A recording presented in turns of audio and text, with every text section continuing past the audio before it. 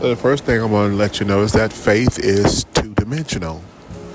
Faith is two-dimensional. Why do I say that? Faith is the substance of things hoped for, the evidence of things not seen. That means it's two-dimensional. Now, faith operates in the present. What does that mean? Evidence is something that you can see, but you have to be able to discern and interpret it for what it is, right? You got to be able to discern and interpret it, whether you're using it in the dimension of evidence or you're using it in the dimension of substance. It's still about discernment and interpretation of what it is you're looking at. Let me give you a perfect example. Right now I'm inside of a restaurant and a young man's making food. I look at it with substance. The order that I'm waiting on, I'm watching him make it. That's the substance of what I'm hoping for. I'm hoping I get my food. The substance is I'm watching, I'm discerning and interpreting he's making my food. I can also look at it. He has bread in his hand, and I can simply say, somebody made that bread. That bread is evidence that somebody made it. Because evidence reveals to you what's in the past, something that has already happened. While substance is going to reveal what's going to happen in the future. So we want to strengthen your faith because faith is one of the major keys of the kingdom. I'm going to be teaching on the top 9 keys to the kingdom of God. And so we're going to be spending time talking about faith. Because without faith, it's impossible to please God. When you come to God, you must believe that He is. That's 2 keys you must have to approach God.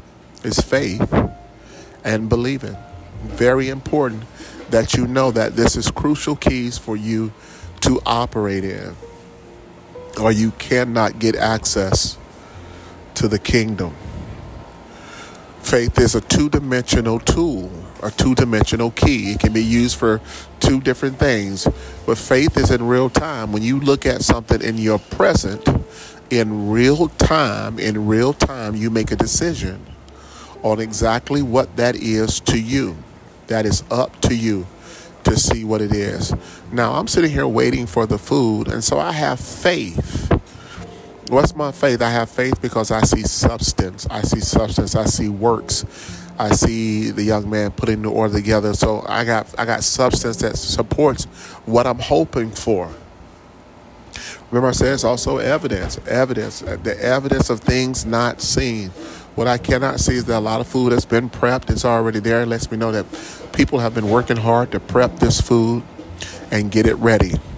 I'm looking at the very same thing, but I'm using 2 dimensions of my faith.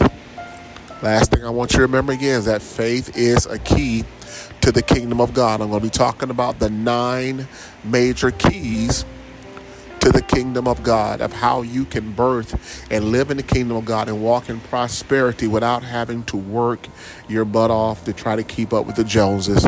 But that literally in the kingdom, God will give us what it is that He wants to give us, and we don't have to sweat and toil to have it. Okay. So we're going to take this message here and we're going to apply it to our lives. This is one of the major keys to the kingdom. I'm going to be teaching on 9 keys to the kingdom. So we're starting with this one, Life Coach.